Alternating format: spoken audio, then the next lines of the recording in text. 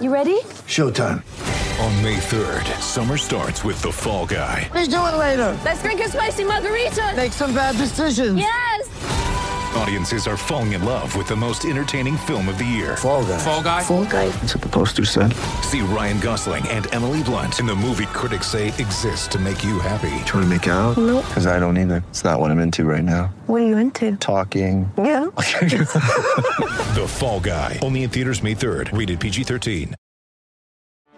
Get ready for the greatest roast of all time. The Roast of Tom Brady. A Netflix live event happening May 5th. Hosted by Kevin Hart. The 7-time world champion gets his cleats held to the fire by famous friends and frenemies on an unforgettable night where everything is fair game. Tune in on May 5th at 5 p.m. Pacific time for the Roast of Tom Brady. Live only on Netflix.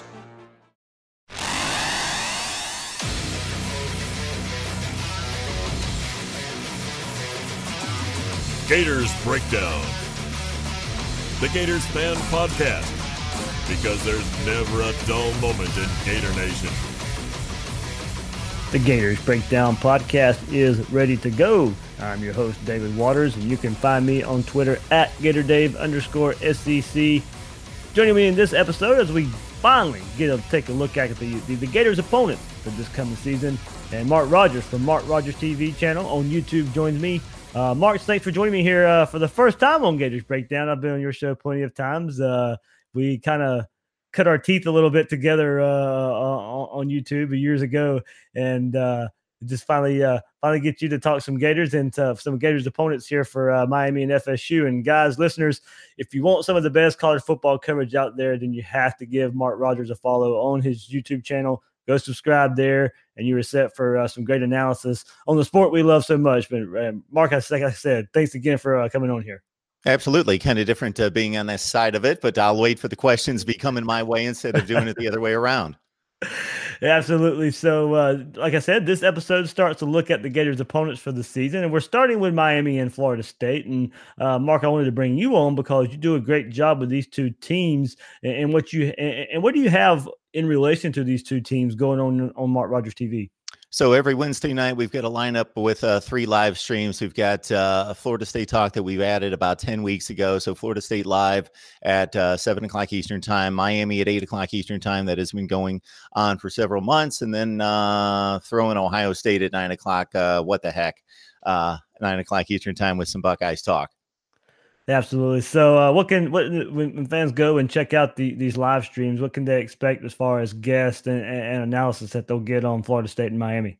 Yeah, so we've got pretty much the same lineup every week in regards to the guests that I have on. So we want to maintain some consistency, but we move some people in and out. So you're going to see SB Nation bloggers. You're going to see writers for 247 Sports, Rivals, those type people that know what they're talking about in regards to those 3 programs come on and talk up those 3 programs. All right. Before we dive into Miami and FSU, hey, kind of the bookend of Florida's schedule. Florida starts the season with Miami, ends the season with FSU. But before we get there, remember you can find Gators Breakdown on news4jax.com/Gators Breakdown. You'll find all the Gators Breakdown episodes there, as well as articles from the News for Jax sports team. Catch the podcast on Apple Podcasts, Google Play, Spotify, YouTube as well. Using those services, please share, rate, and review the show, and follow us on social media as well. At Gators Breakdown on Twitter and Facebook as well. And don't forget, August 17th, kickoff party here in Jacksonville. Red Gill Bistro, August 17th, the week before Florida-Miami kickoff. If you can't find the RSVP on Twitter, reach out to me at GatorsBreakdown@gmail.com. Mark, so these preseason magazines that come out, they come out late May. But my favorite aspect of these college football preview magazines are getting the anonymous coaches' thoughts on the two teams. We'll do this for Miami and FSU. We'll start with Miami first. So it says opposing coaches size up Miami, and quote right here, one of the most unique first years I think we've ever seen, between Manny Diaz leaving the program for Temple and then coming back to replace Mark Richt. You've got consistency in the program on the defensive side of the ball and relationships on the defense. Then you add in the new transfer portal U, and they're going to look totally different at a lot of places in week 1. If it works, everyone will try to copy it. The guys we've seen coming in from the portal have made them more athletic, more competitive, and right away. The actual high school recruiting class wasn't good by their standards.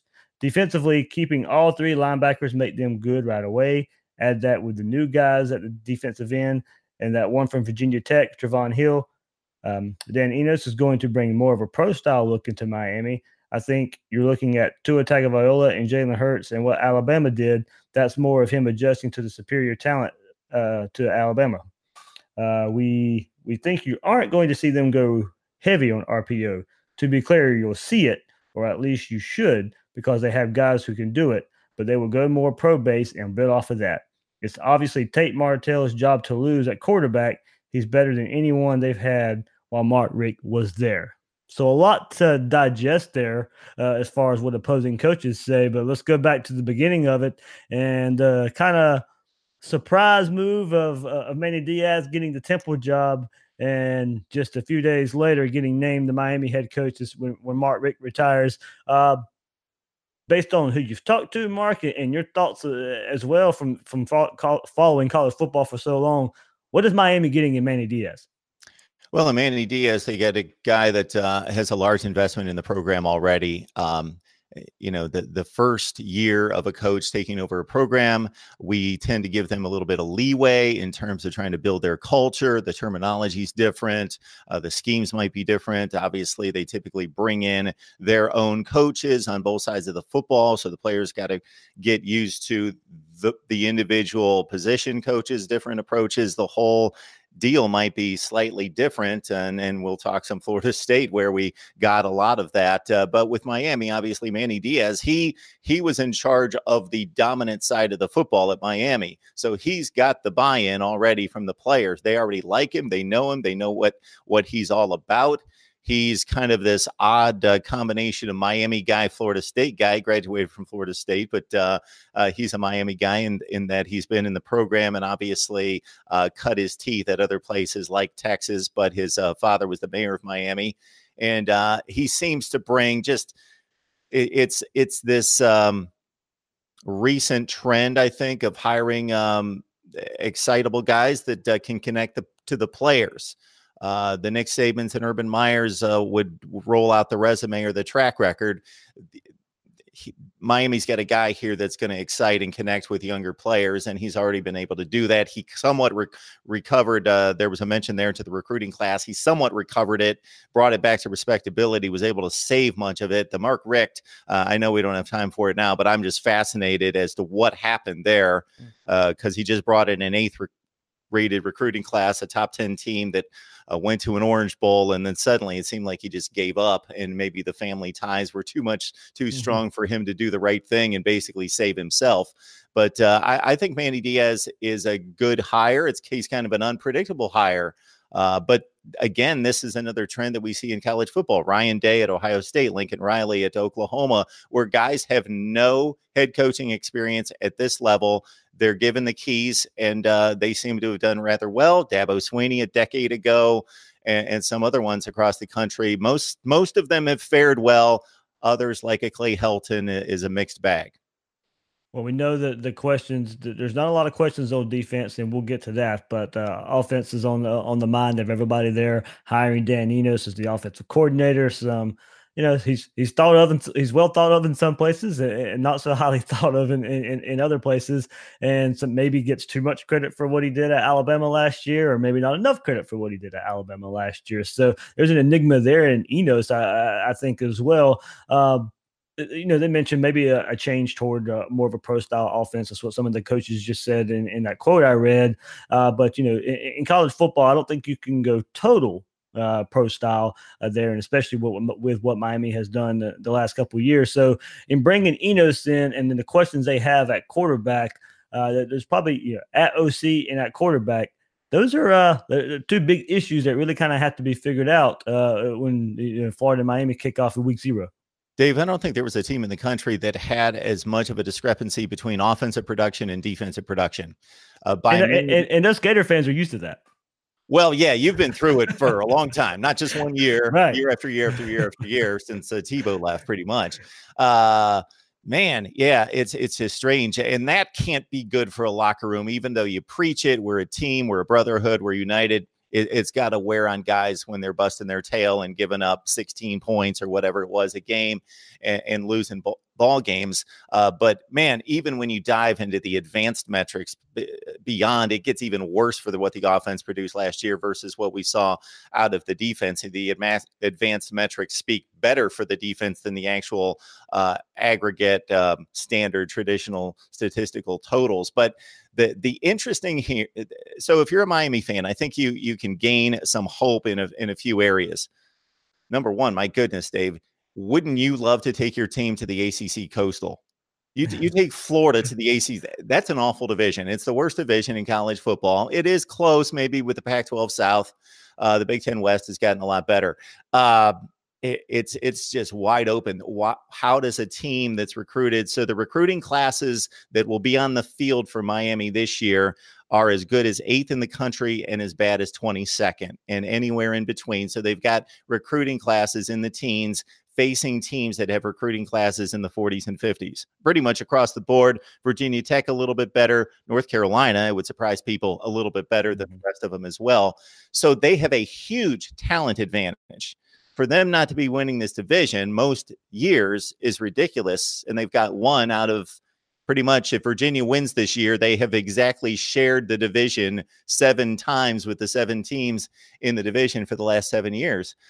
So if they can solve the quarterback position, because they have a great stable of running backs and wide receivers, the offensive line has been awful in recent years.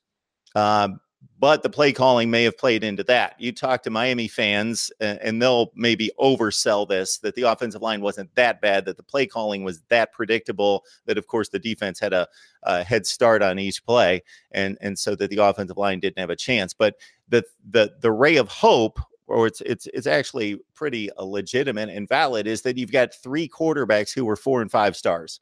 So you're not riding your hopes on one of them. And so if they can make the right decision in fall camp, then the odds of all 3 of them failing is pretty much of a stretch. I got to think that one of them is going to come through. They all have tremendous talent. They're fairly similar quarterbacks, not completely. N'Kosi Perry's got a stronger arm. Tate Martell would be the least accurate, but the upside in the run game. So they have slightly different skill sets, but it's not like they have to overhaul the offense based on one choice of a quarterback in one direction or the other. So, man, when you got 3 guys that are pretty high ceiling guys, they're just inexperienced. Obviously, Perry's got about 6 starts under his belt last year and played a little bit. He actually had more pass attempts than Malik Rozier, the opening day starter last year, and pretty inaccurate, 50%. But they also were one of the top teams in the nation in dropped passes and 13 TDs and 6 picks. So he's got the experience. A lot of people are high on. It seems like Tate Martell is the bipolar one in terms of fan reaction. Some people love him. I think that's because of where he came from, both in college and in high school, and the 5-star. But he had a couple off days early in spring practice, and that kind of soured him for a number of people that got to see him throw, not on his best day, but I don't think he's that bad, but he's not a great thrower. Can't make quite the throws that the other 2 guys can. And Jaron Williams is the guy that everybody forgets about, but he certainly is a talented kid too. Mark, before we move on to some other positions of offense, when camp started, Florida Miami start camp a week earlier before everybody else. Well, should it have come as a big surprise that it was Tate Martell taking the reps with the rest of the offense and Jaron Williams actually second? N'Kosi Perry was third. To me, that leads to believe, and of course, following Miami a little more closely this year because it is Florida's first opponent, that there might have maybe been some off-field issues that N'Kosi Perry wasn't necessarily taken care of in between spring during the summer months and starting fall camp. Yeah, so that goes back to the Mark Richt season in 2018, where if you're just looking at straight football, you're thinking at some point in the season, Malik Rozier has tapped out. We know where he not tapped out in terms of effort, but tapped out in regards to ceiling. We know who this kid is. He's really not that good. Why is Perry not starting? The season's unraveled. They've lost games. They're not going to win the division. Why is he not playing? Well, then we find out certainly there were off-field issues, nothing extremely serious, but he got himself in the doghouse. And Mark Richt is pretty much on one end of the spectrum when it comes to discipline and wanting guys to do the right things.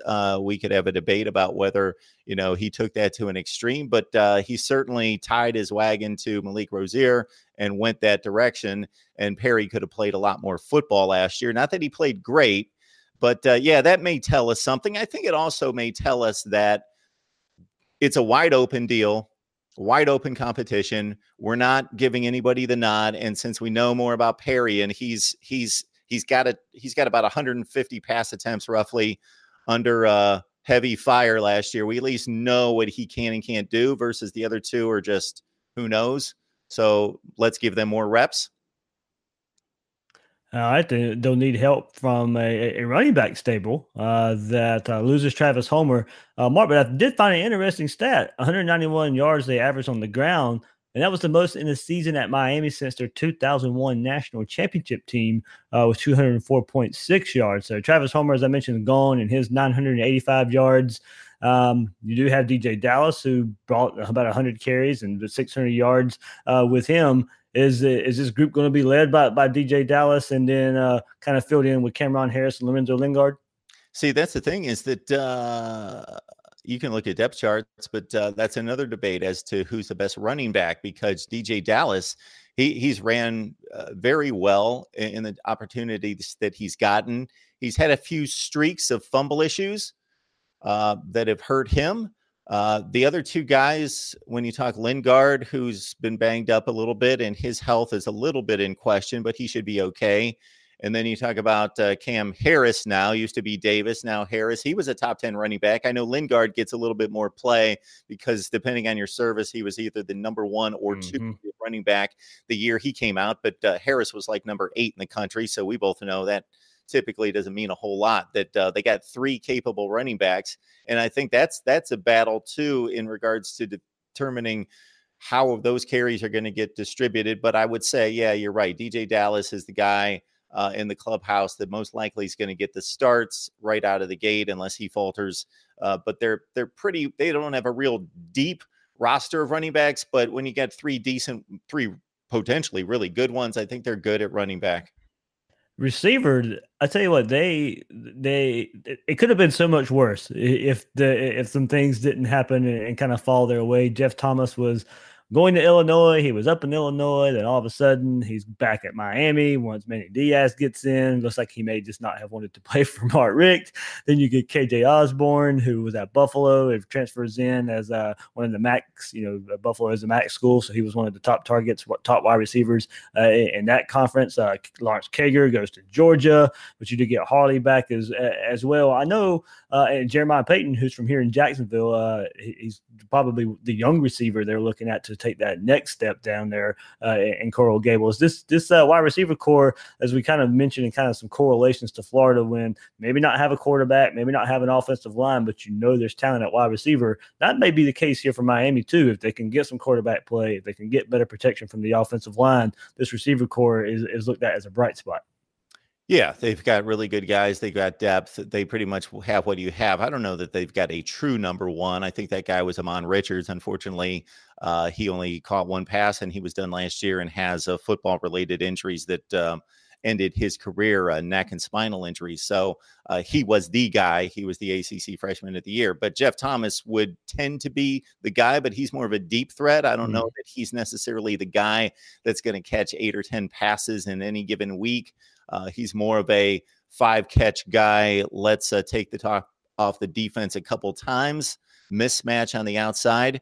KJ Osborne, as you mentioned, is the intriguing one, because anytime you bring in a guy who was very successful but at a slightly lower level, is he going to be able to step up and be a number 1? But he caught 53 passes and 8 TDs for Buffalo. But according to all scouting, and I didn't catch a whole lot of Buffalo last year, but I knew who he was and that he was a really good player, and we'll see if that translates to this level. But Mike Harley's a really good player as well. They lost Lawrence Cager, who went to Georgia.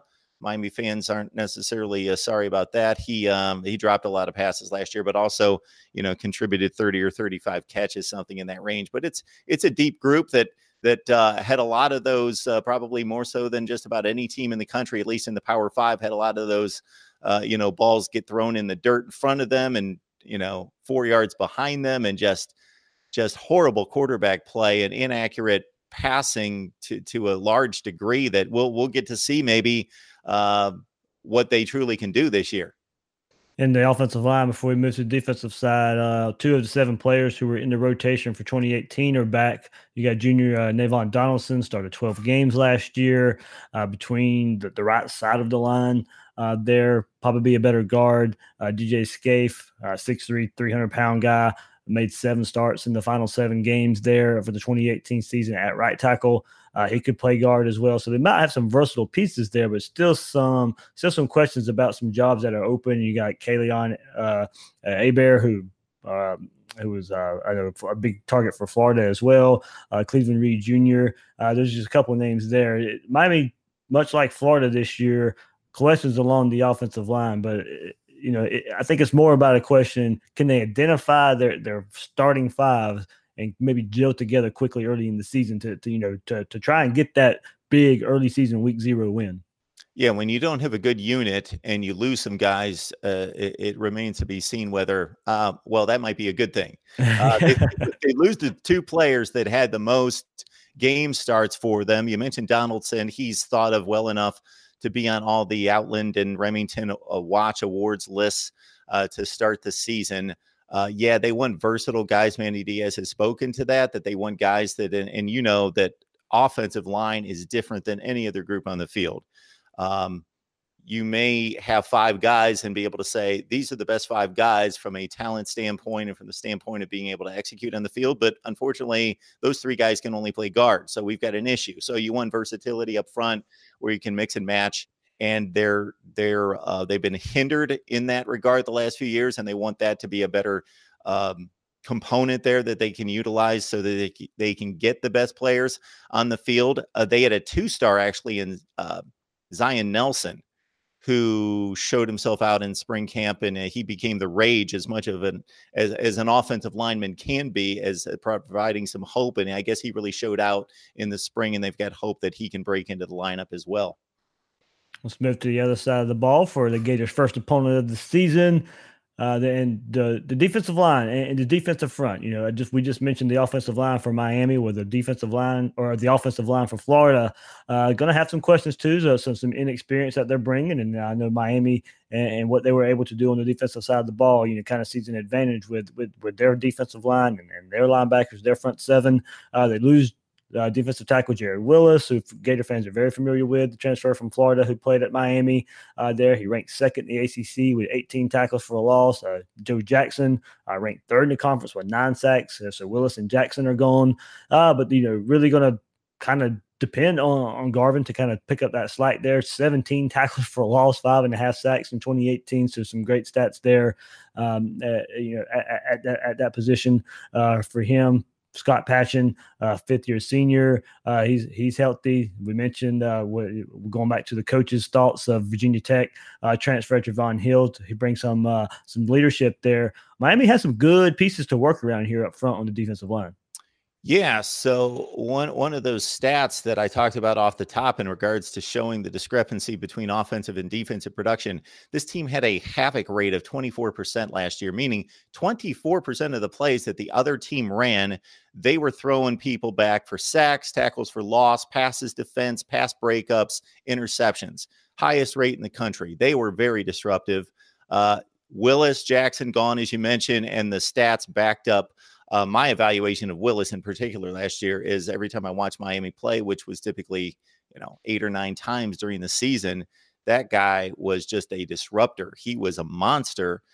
So they're not going to be as disruptive. I can't imagine that these guys that are going to fill in like a Scott Patchen, they're really banking on him to come through, are going to be quite as effective as what they had along the defensive front last year. But I expect the front 4 to be still really formidable.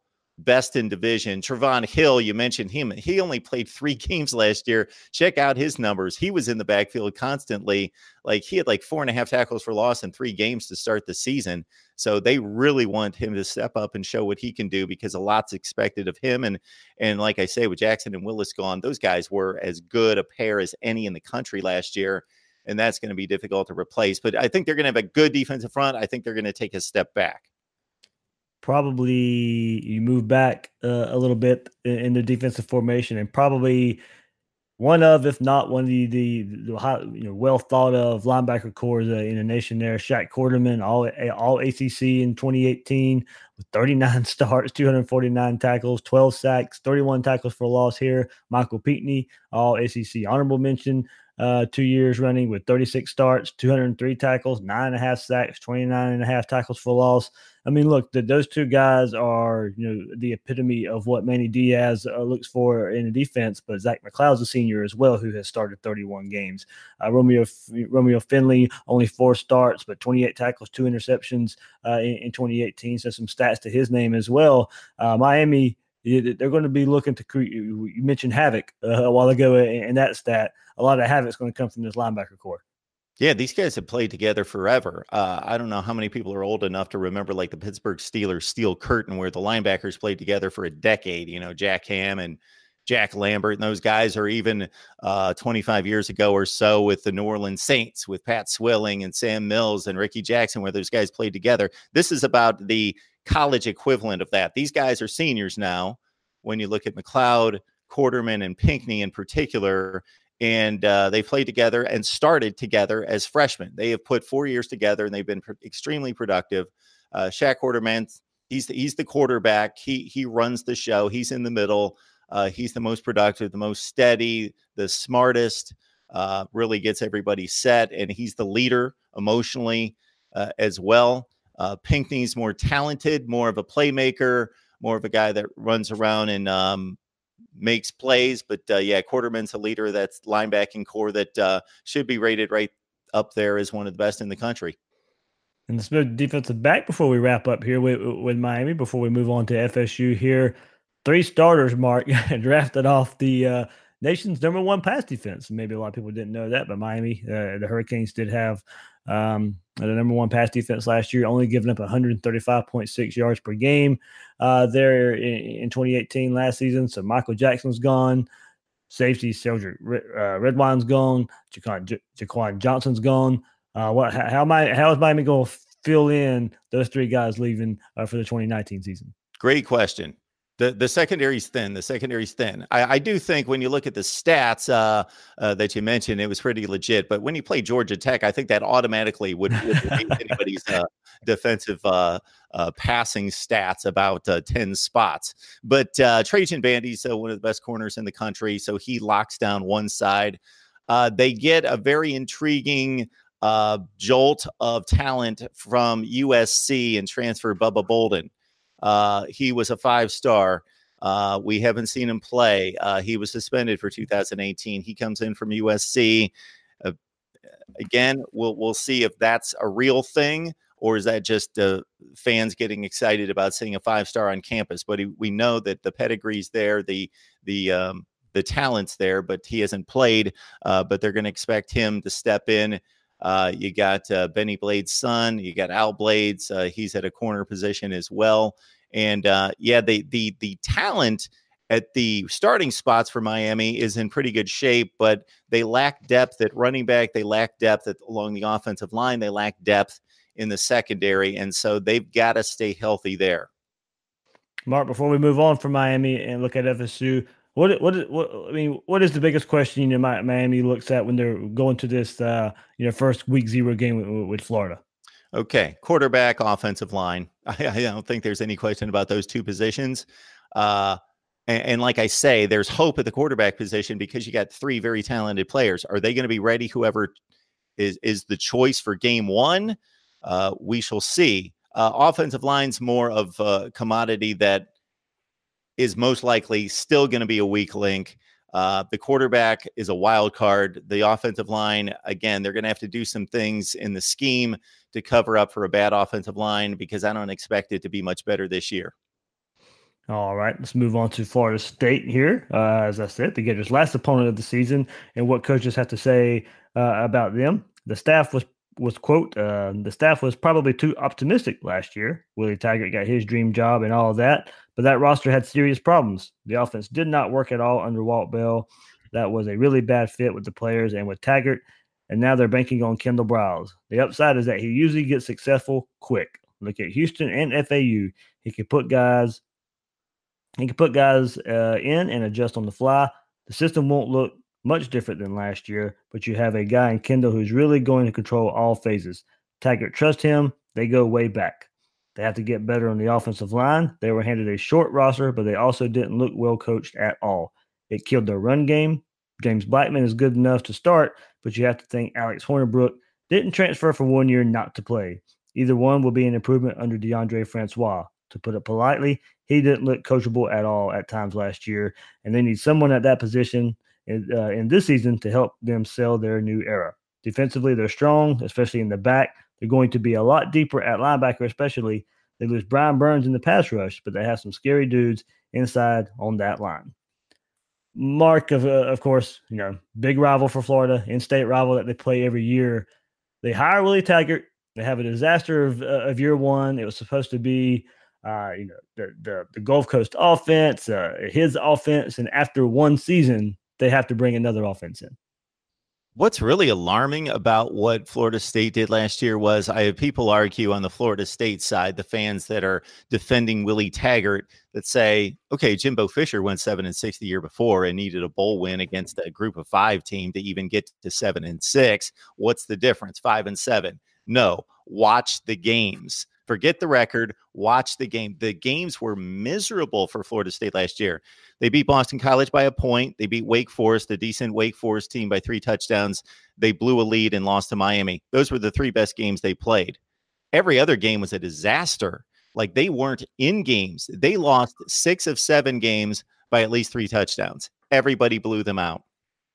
The season before, they're only going 7-6. But they don't look like a 7-6 team. Like, they look like a Florida State talented team, not vintage, but they're barely losing to Clemson. They're barely losing to anybody the year before. There is no comparison between what they showed us. And I think the most alarming thing, Dave, was that, and you watch Florida State, of course, they looked like the week 1 team. The week 1 team came out against Virginia Tech, scored 3 points. So what was the thought? Well, it's a big Monday night game. Virginia Tech must be really good this year. No, they're awful. They've got one of the worst defenses in the country in Power 5, and Florida State scored 3 points against them, and it didn't get much better. This team was so bad that they needed Louisville to cough up the ball to beat Louisville. And Louisville won 2 group of 5 games, couldn't win a Power 5, couldn't win an ACC game, and they basically had to have the game handed to them.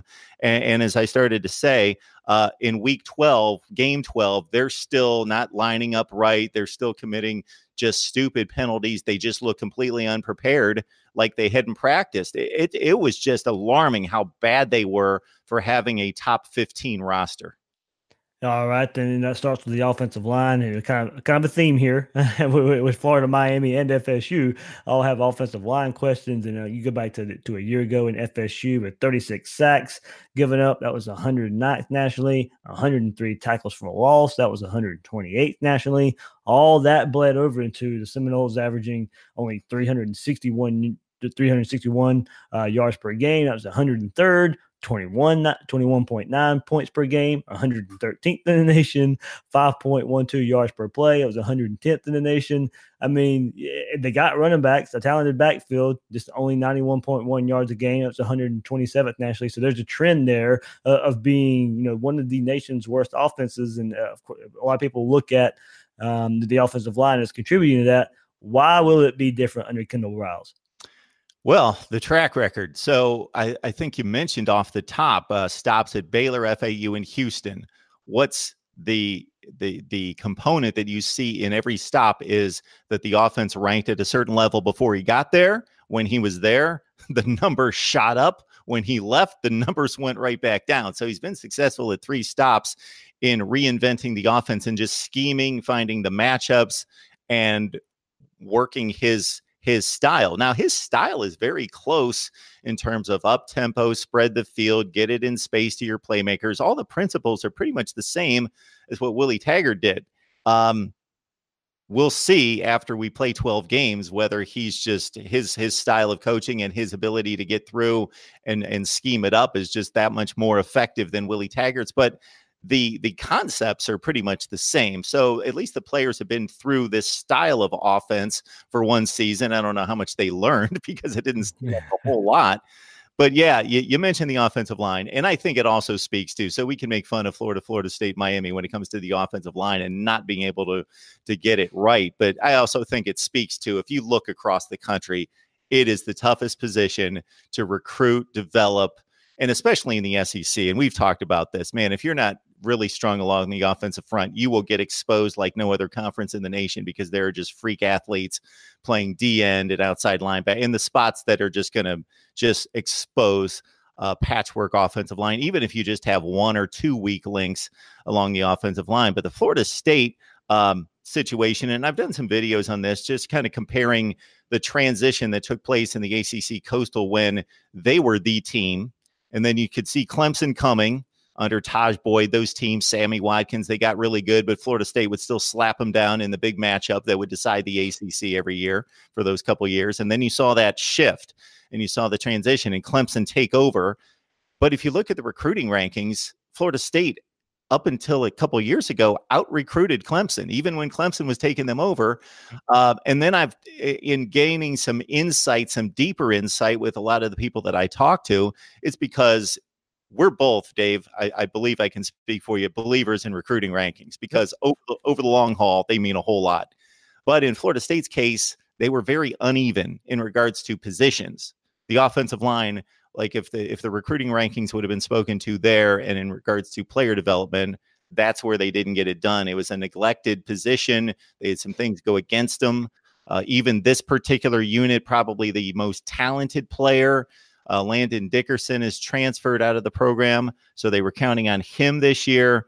So it's going to be a difficult spot again for Florida State football, where the one pass I will give Willie Taggart is maybe the offensive line was just so bad last year and has been for a number of years, but it really bottomed out last year to where the offense just didn't get run, a large percentage of the plays. I'm looking at a number here where the advanced metrics speak to how many yards do you gain on each down that's considered to be a successful down. And of course, on third and fourth down, that means you're converting regardless of the distance.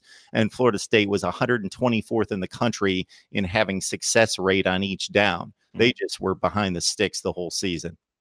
Yeah, like I said, it seems to be a common theme with Miami, FSU, and Florida for offensive line, but it's for different reasons this year. FSU and Miami trying to bounce back from disappointing, and Florida's just trying to find pieces from, just filling in a pretty good offensive line from last year. So just kind of inexperience as far as Florida goes, and maybe trying to get to a point that they were at last year. So let's take a look at I found it interesting what that anonymous coach was saying about the quarterback position, because it's just kind of assumed that James Blackman is going to be the guy, but he does bring up a good point. Wisconsin graduate transfer out of Hornbook comes in. He's just not going to want to sit by idly and watch Blackman take the job. So it's a situation where Blackman, okay, how good is this kid?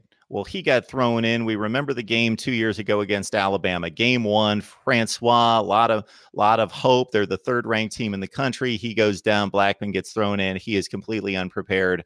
And actually, I thought he showed a lot of guts, a lot of grit in standing in the entire season, playing the full season, 19 touchdowns, 11 picks that year. Didn't play great, but considering the circumstances, a freshman, the kid was like 170 pounds, soaking wet, getting thrown around by a bad offensive line play, and withstood that. Got a chance to take a breath, step back, didn't play a whole lot, just the 4 games last year. Had one outstanding game against NC State with like over 400 yards and 4 touchdown passes. So now, he could, who knows how much he's developed based on the experience he's already gained. But after a full spring session, summer individual workouts now here in the fall, I think it's about an 80% certainty that he's going to win the job. Alex Hornibrook's an interesting fit because I don't think he's a fit for the offense. But if you can get a guy that's a capable quarterback, knows what he's doing, has shown that he's got some talent, and has played and won big games at a place like Wisconsin, you don't turn him down. Certainly bring him in. We need quarterbacks. They haven't recruited quarterbacks. They've been a little low. That's another place they've neglected in recruiting and missed out on some guys that they counted on bringing in. So, Hornibrook in that offense, I don't know if that's a good fit based on what he experienced at Wisconsin, but he's capable, and I think Blackman's going to be the guy. I do think there is potential at running back for Florida State, and Cam Akers. Ankle injury last year. Of course, the offensive line issues probably played a part there too. There's kind of a two-part question. Are from afar, are we too hard on Cam Akers and what he was able to do last year? And then also you're getting Kalen Laybourne back, who I know they were excited about last spring going into last year, former 5-star there, and ends up getting injured and not playing for FSU much last year. Is this a group that can really be counted on for Florida State? Given the offensive line is not going to take a huge jump. Can they be better? Of course they can be, but knowing what we know, knowing what they have, the performance of last year, they're not going to just miraculously turn around and be one of the probably top 30 offensive lines in the country. So how did Cam Akers and Laybourne kind of take that along with them, kind of maybe having to make up the difference for an offensive line? Well, Dave, when you mentioned this running back group, it's almost not a group. they've got one guy, and they've got another guy that they're hoping can stay healthy because he's such a talent. But this is another area which they have not put the kind of numbers into the roster development. They have 4 running backs on the roster.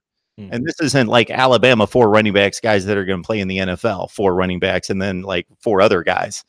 They've got 4 running backs on the roster. So Cam Akers, I think he was recruited and signed to be the next Dalvin Cook in that offense, in more of a pro-style concept offense. I don't know. I think it's a difficult transition for him, or he's going to have to show us something. Not that he's a poor pass catcher, but I think he's used to being the tailback 7 yards deep that runs that style of offense. And so he's going to have to show us something that he can adjust. Yeah, how much was his fault last year and how much was injury versus how much was just offensive line where he just didn't have a chance. But they really need Kalen Laybourne to bust through and to provide at least support for Cam Akers because they have basically nothing else. You talk about nothing else. Can they get more besides Tamorrion Terry at wide receiver? I know they like Gavin. I know they like Matthews there. Matthews probably the second best receiver on the roster, and I really like what he did in the springtime. Terry's a weapon for him, but I think they probably could be a little more consistent behind him in the other spots at wide receiver. Yeah, sounds like a broken record, but they recruited guys that were highly ranked. Some of them defected, like a George Campbell, moved on to Penn State. He was a high recruit. Tamorrion Terry is a game changer, 21 yards per catch last year, a ton of touchdowns for only 35 receptions, I think 8 touchdowns. So he certainly is maybe like their Jeff Thomas. I don't know if he's going to be a go-to 75 catch guy, but he's certainly the game changer on that side of the ball. But the wide receiver core doesn't excite anyone. I don't think that they're overly, it's a talented group to a certain extent, but not an elite group by any stretch. And DJ Matthews is a good player, and we'll see. Again, it's almost a domino effect, and football is the ultimate team sport. If you don't have the line blocking for the quarterback, the wide receiver is the most dependent player on the field. He really can be taken out of a game if he doesn't, the ball obviously doesn't make it his way. They can be taken out of the game. So I think it's a decent unit. I think it's a mid-level ACC unit at wide receiver.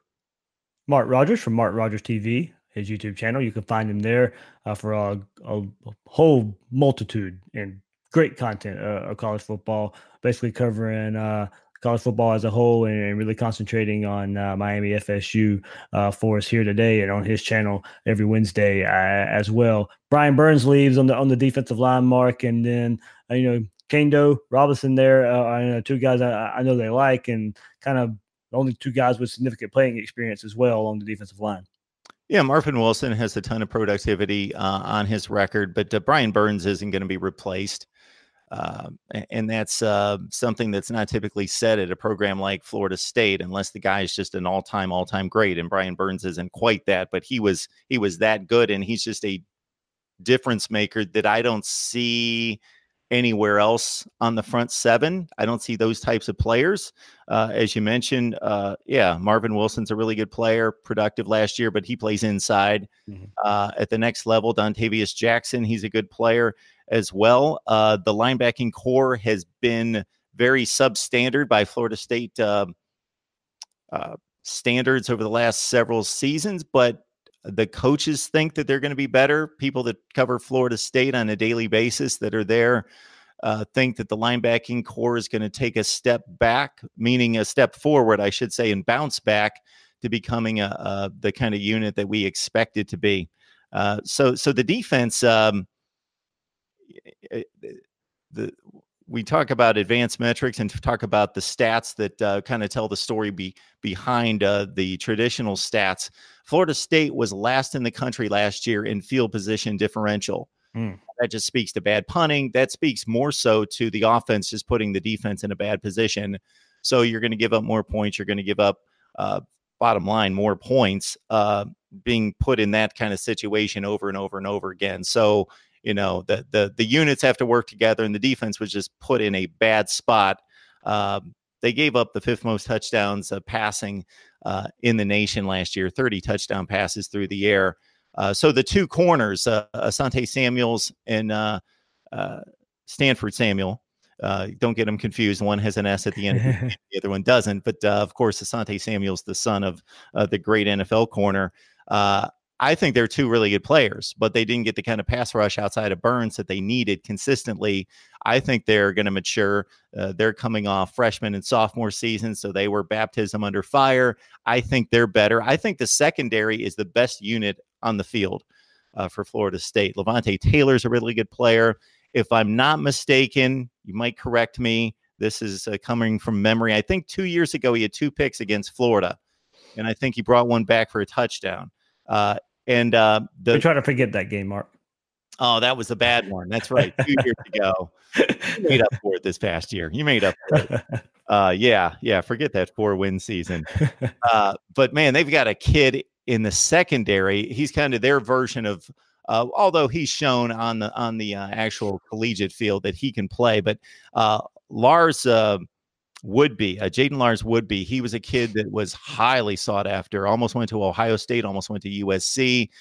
He goes to Florida State, and he's the next Derwin James type.